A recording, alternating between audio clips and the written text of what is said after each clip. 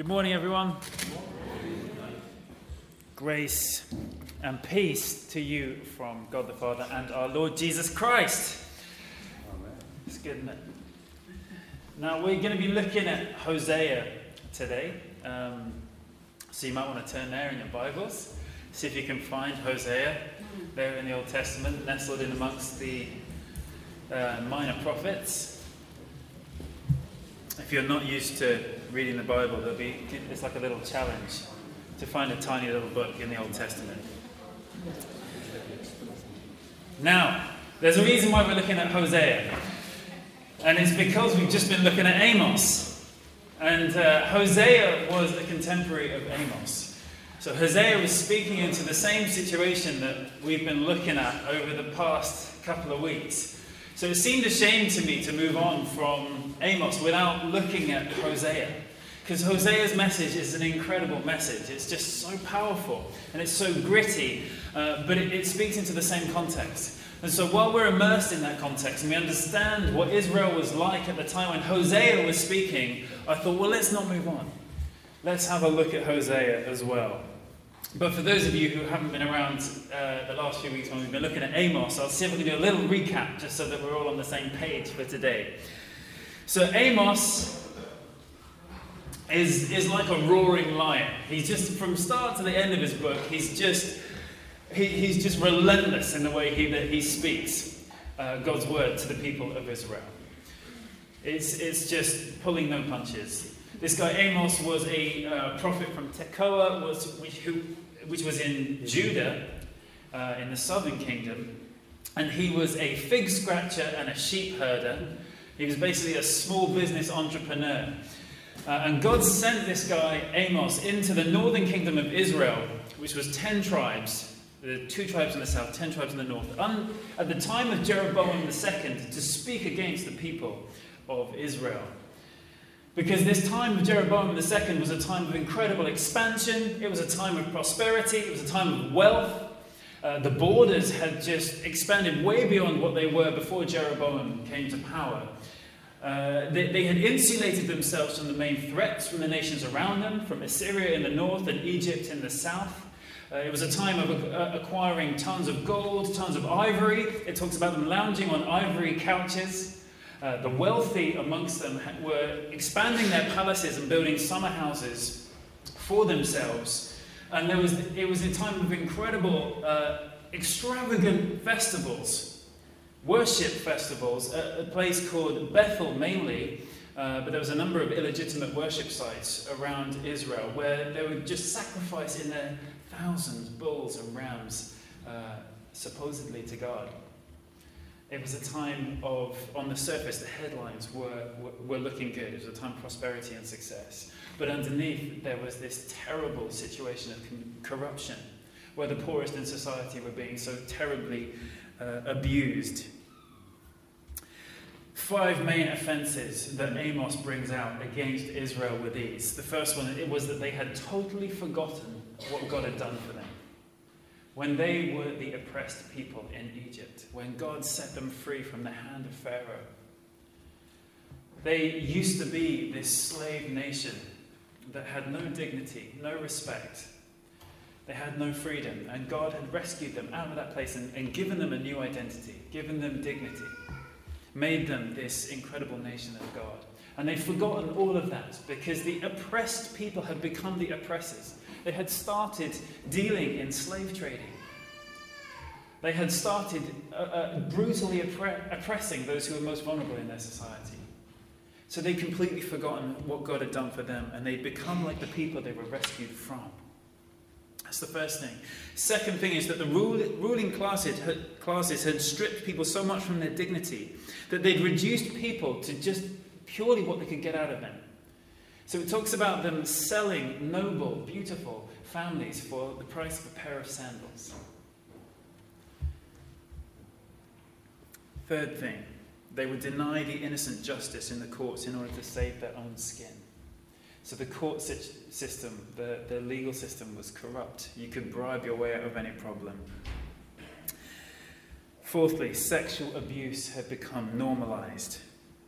And fifthly, religion was used as a way of justifying all kinds of atrocities in their country. Remember, they debased themselves with wild parties in the temples of God at the expense of the poor and the vulnerable. And they did it in God's name, and they called it worship. And on top of that, they had the audacity to claim that God is fine with all of it, and that their wealth is really a sign of his blessing and approval. And so through Amos, God takes the lid off the whole thing. He throws a plumb line. It says in chapter 7 of Amos, he said, I'm going to throw my plumb line into the nation of Israel. You're going to see what is straight by my message. And then you're going to see how far you as a nation have leaned away from my design and my purpose for you. He's also going to call an end to it. He says through Amos, have a look at this basket of ripe summer fruit. This is the last of the summer fruit. It looks the best of the year. It looks amazing. But I tell you what comes out of after the last of the summer fruits? It comes winter. This time of prosperity, this time of plenty, this time of luxury is going to come to an end. And your nation is going to enter a winter. This stops now. God says, enough. You have destroyed our covenant. You are no longer my special people. I am no longer your God. Like an adulterous, abusive marriage, God announces, I want a separation. That's the message of Amos. Now, into that same situation, into that same nation, we have another friend of God, Hosea, that gets brought in to speak to this same people. So, if you're at Hosea, let's have a look at it. Maybe before I actually read the verses, right at the start of this message from Hosea, God gives Hosea a really weird command. It's the strangest thing that God could really ask you to do. And then as I was reflecting on this, that God gave Hosea this really weird command to start this book off, I just remember the amount of times in Scripture that God gives his prophets really weird commands. It seems to be something that he does. So if you aspire to prophetic ministry, you need to know this about God before you go any further. I'm thinking, like, he said to Moses, go into Egypt, the greatest superpower on earth, and give orders to their brutal Pharaoh. Imagine being given that instruction. He said to Jonah, why don't you go to those people that you absolutely despise, people that would kill you as soon as they look at you, and why don't you warn them so that they can be saved? He said to Jesus, my beloved Son, the Lord of life, go and get yourself arrested. Let them reject you and hate you and hang you on a cross to die. The great prophet. Even past Jesus, he said to Ananias, I want you to go and find that guy Saul. You know, that one that is trying to round you all up and drag you in chains back to Jerusalem to kill you, you and all the ones you love. I want you to go to him. I want you to heal him. And I want you to tell him that I love him. Send him out on his journey. Still want to be a prophet? It's crazy, isn't it? The things that God asks people to do. Well, God says this to Hosea. He says, go and find a woman with the worst sex addiction you've ever encountered. A notorious woman that can't help but throw herself at anyone who offers her anything. And I want you to marry her and try and create a healthy family with her. That's what God says in a nutshell. That's your assignment. That's not really what you expect to hear from God in your quiet time in the morning, is it? Let's be honest. If any one of you comes to me and says, Aid, I think I've heard from God, but I just want to run this past my pastor. This is what God's told me to do. I can tell you I would probably sit you down and say, do you know what? I think I need to listen to God for myself on this one. I quite like to hear what God's saying. because I'm not sure that this one's from God. Because it sounds a bit off, doesn't it? Let's read it. Hosea chapter 1.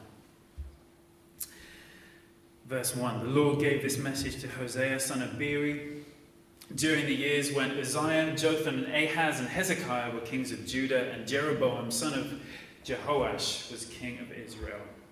When the Lord first began speaking to Israel through Hosea, he said to him, "Go and marry a prostitute," may not actually be a prostitute, but a notorious woman, it says in some translations, "so that some of her children will be conceived in prostitution."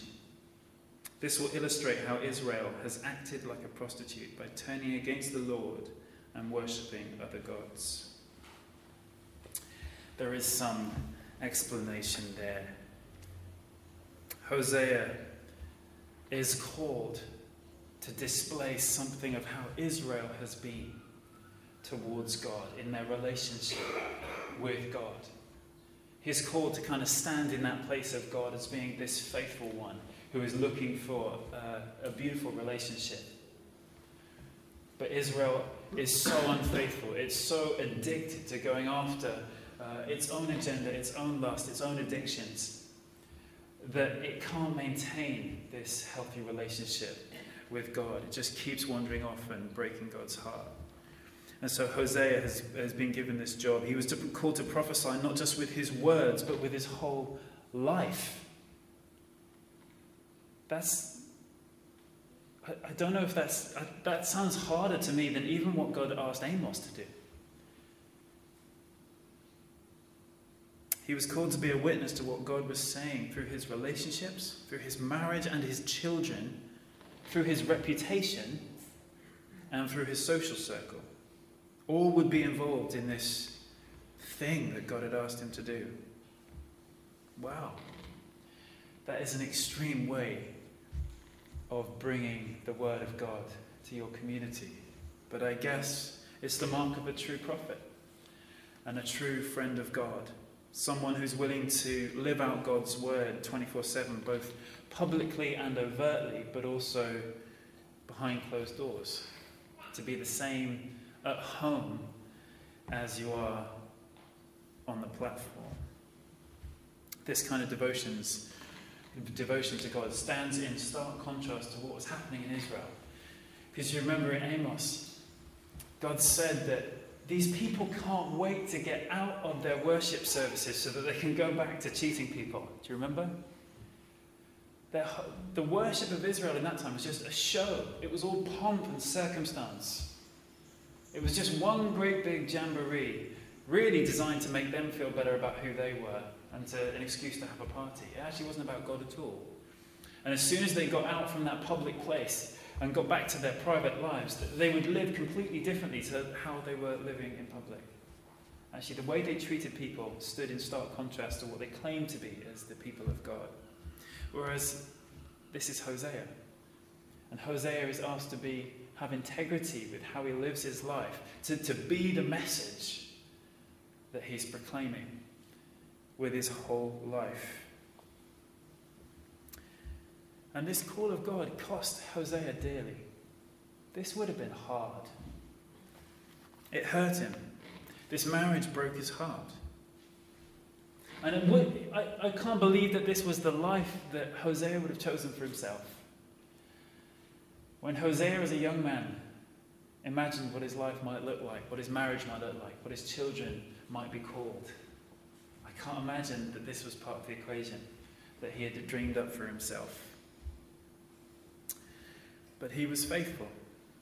He was faithful to God, and he was faithful to the ones that God had given to him to care for. And maybe we could pause there. I think God is still looking for people who are willing to live for him and be walking examples of his heart and message. And you may be like Hosea. I wonder, are your circumstances a little bit messy? Is your family at all dysfunctional? Has your life not turned out quite as you expected it would at this stage, that does not mean that God is not with you. That for me is a real encouragement. In truth, God has placed his hand upon you. He's put his Spirit within you. And he's called you to be a sign and a witness of his grace and his love and his faithfulness, right where you are, and to the people that God has given you to love and put in your life, even if they're hard to love sometimes. Just to be clear, I'm not suggesting that you're called to stay in abusive relationships, but I am saying you are called to be prophets of Jesus Christ. And the most important, powerful stage that you have to express the word of God is the stage of your everyday lives. It's in our homes, it's in our workplaces, it's with our partners and our children and our friends. A guy who I really admire, a guy called Mark Batterson. He's lead pastor of National Community Church in Washington, D.C. He has the privilege of leading probably one of the strongest churches in America. It's like multi-campus, great big thing. I don't know why I'd want to lead something like that. It's huge. But interestingly, Mark is a great author as well. And one of the things that he says is, one of the most important things to me is to be famous in my own home. To be famous in my own home. Because he understands that that is the real place of influence. That's the place of real impact. That's the place of real legacy, for better or for worse. It's who we are behind closed doors. It's who we are when those who are closest to us really get what we're about.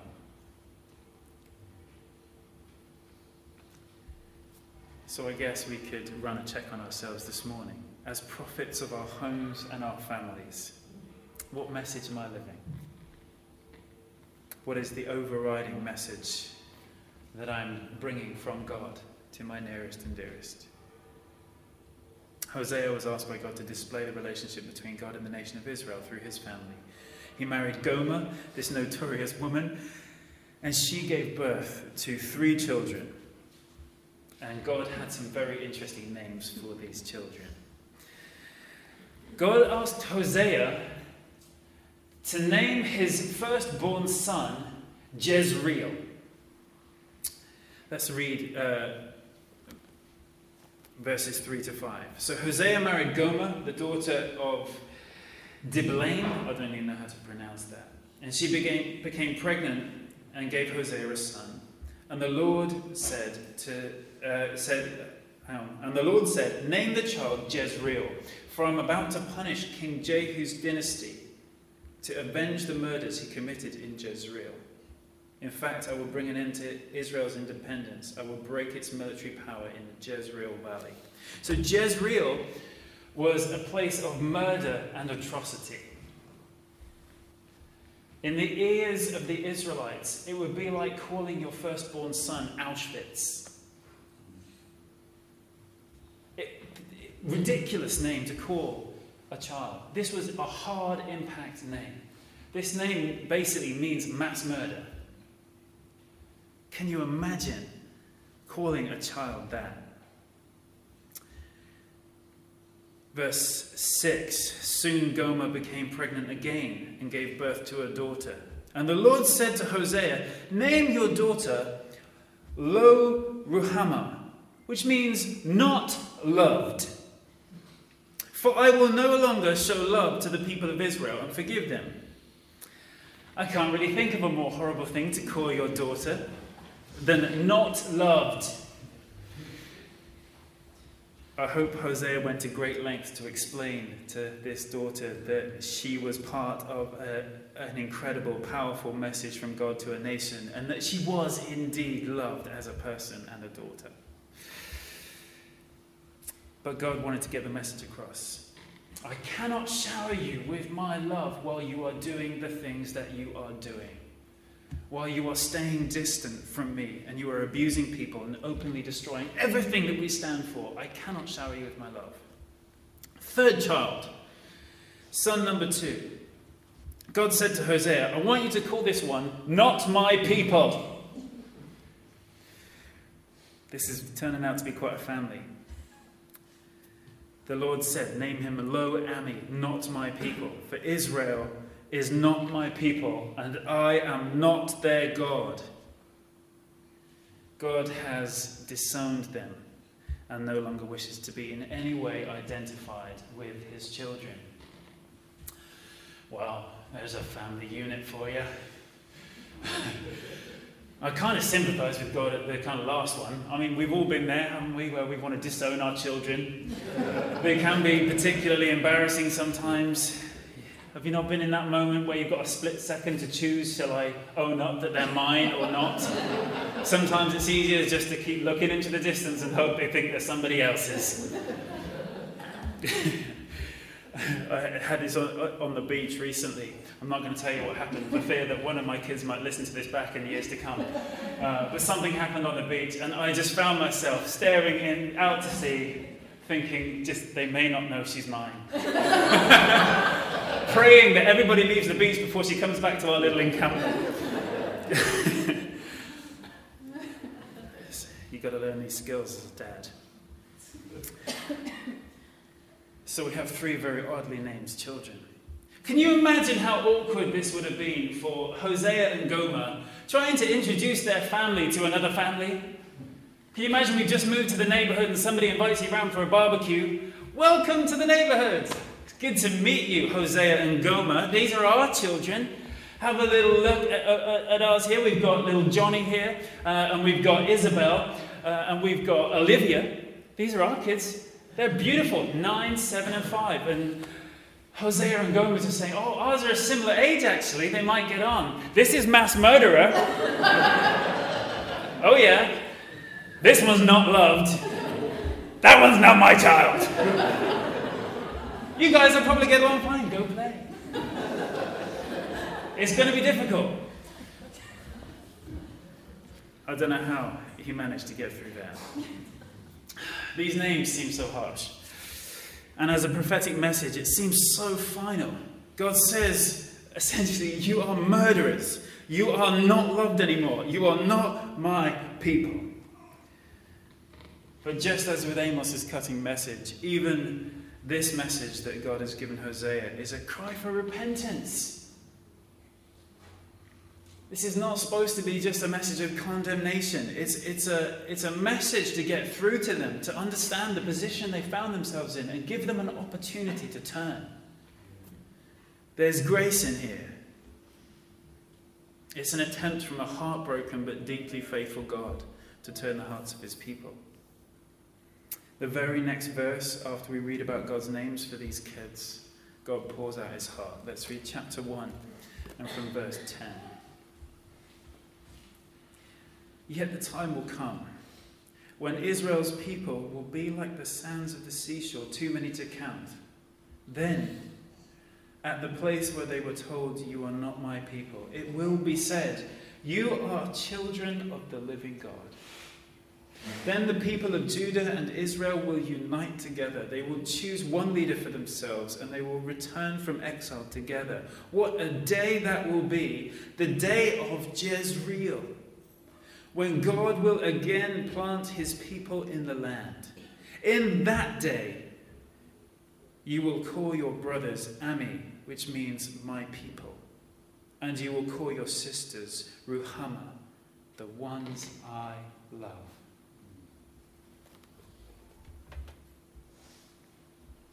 Why has Hosea been asked to marry this woman and name these children? Because tied up in them is one big ray of hope.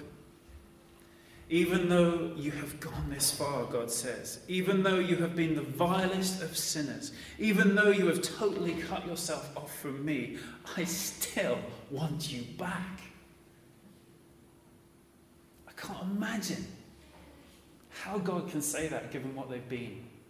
I still want you back, and I can't stop loving you. So here in this darkest and dirtiest of spiritual states, it's like God is saying, the moment you acknowledge your state, and turn and fall into my arms, I will forgive you. I will receive you.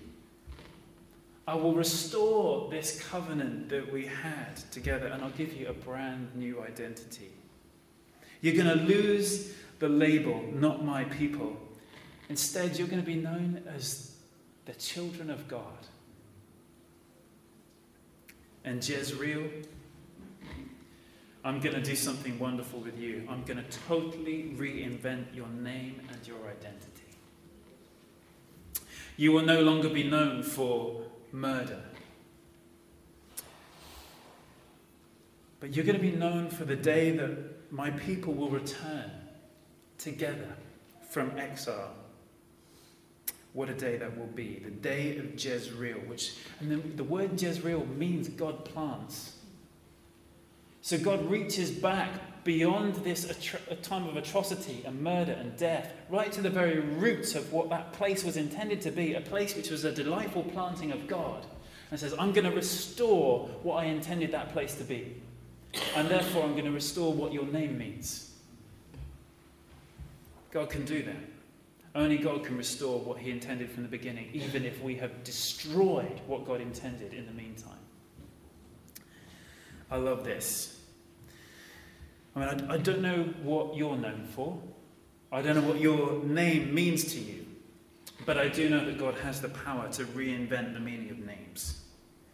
If Jezreel can go from murderer to new planting of the Lord and a time of unity, building and joy, he can make your name mean anything. I've actually met quite a few people who don't like their name. They don't like their surname or their first name because it means something to them. It may be because of your family history and what your family has been notorious for. I don't know. It may be just something about what your name means, the root of your name, or even just how it sounds that you just don't like. But actually, that's just about preference. That's what's going on in here, about the connections we make with that name. But actually, God can give you some new connections with the sound of that name. God can reinvent your name. So I don't know if you like your name or not, but all is not lost. If you feel like you've been born into a family that has sort of negative connotations, and that your family is known in a negative way, well, God can transform what your surname means to the point where future generations will know that name with different ears. Does that make sense? What about the middle daughter not loved? Let's read chapter 2, verse 1 again. For some of you, it will look like it's in chapter 1. It's the way that they lay it out. In that day, you will call your brothers Ami, my people. You will call your sisters Ruhamah, the ones I love. You who have stepped out of God's love and cut off relationship will be drenched with the love of God and brought right into the heart of his own family. What a promise. What an incredible promise. But can we remember who God is speaking to at this moment? That list of atrocities.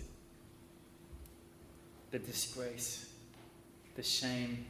The pain they've caused. The most offensive and abusive people on the earth. How can God still have hopes for them? How can God still be willing to love them and adopt them into his holy family after all that? Could any of us have had the cries of the vulnerable of that society ringing in our ears for all those years and still think in terms of forgiveness and kindness towards them? Just turn to chapter 11. And verses 8 and 9. These verses, for me, they kind of capture what the message of Hosea is about. We see this God who is wrestling in his heart. He's a God of justice and a God of love simultaneously. And it's like those two great passions of God's heart are colliding like thunderclouds within him. It's incredible. Verse 8, how can I give you up, Israel? How can I let you go? How can I destroy you like Admah or demolish you like Zebulun? My heart is torn within me. and my compassion overflows. I will not unleash my fierce anger, which is there as well. I will not completely destroy Israel, for I am God, and not a mere mortal.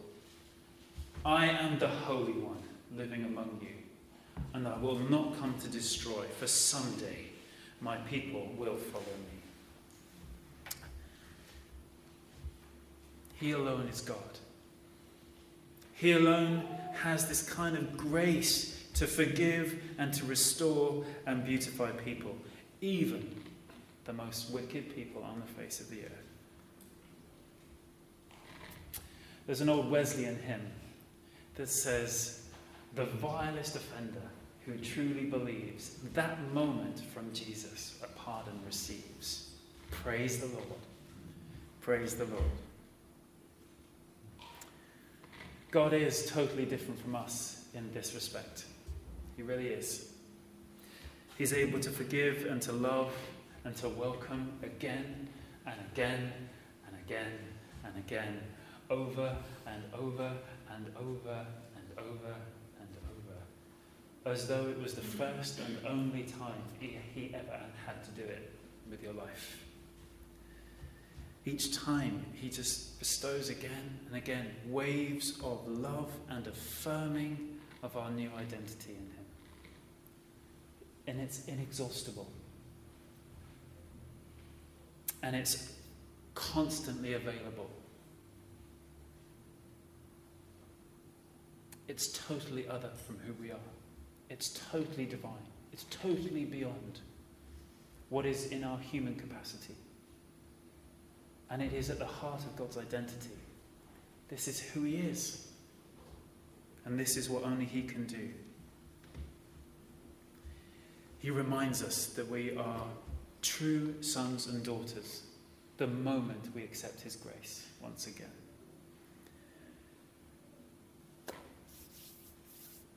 That's Hosea in a nutshell. How do we apply this today? I think we can get much faster at coming back to God when we've been in any way distant from God. When we go through a season of living as though he wasn't really there. Anyone ever done that? You suddenly wake up one day and you realise that I'd kind of forgotten God was there for a month. It happens, right? When you perceive that a once burning passion for the Lord has gone a little bit cold. When addictions overwhelm us. If we avoid him because of shame, it's because we've forgotten what he's like. Actually. He's the God of Hosea. He's a God who continually reserves this tidal wave of love stored up in his great big divine heart, ready to be released the moment we turn and repent and seek him and desire authentic relationship with him. So never forget what it's like to return to God. This is something that needs to be on our minds and brought to our attention, our remembrance, again and again and again. Never forget what it's like, the experience of returning to God. Let me tell you, shame evaporates in God's presence. Shame and guilt are the things that keep us from returning to God and say, God, this is me again. I'm not as I should be. I'm not as you wanted me to be. I've become a lesser version of what I know your vision is for myself. This is me. I'm coming back.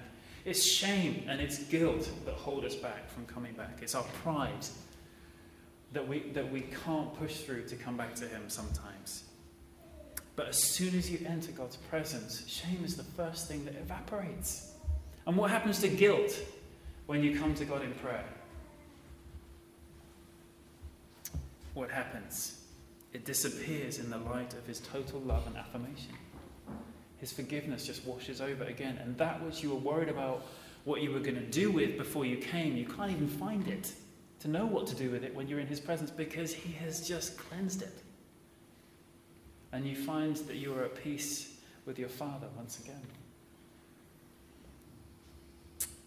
We find ourselves clean and loved and strengthened again.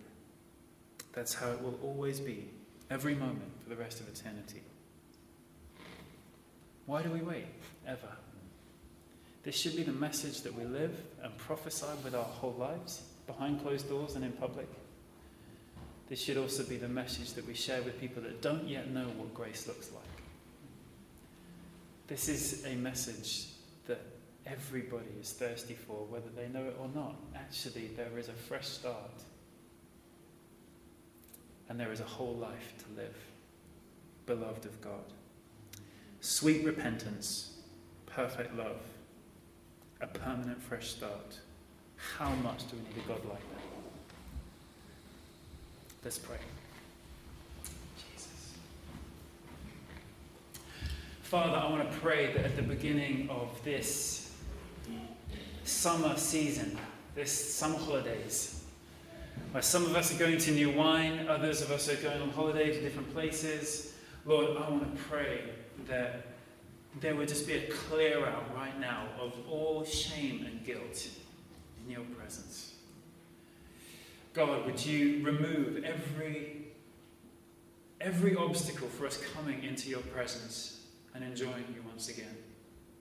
Lord, I pray that pride would just come falling down like a house of cards in our lives.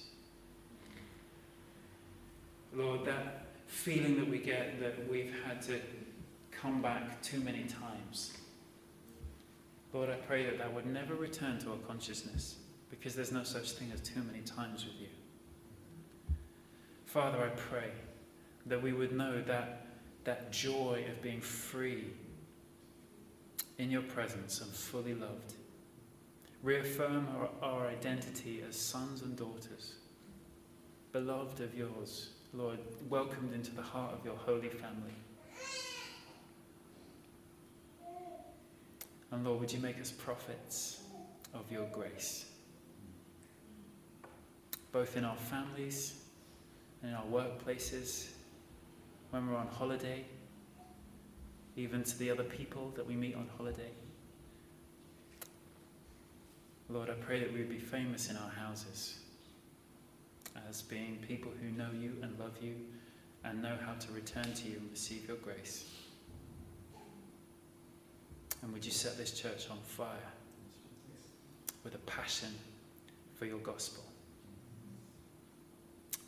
We ask this in Jesus' name. Amen.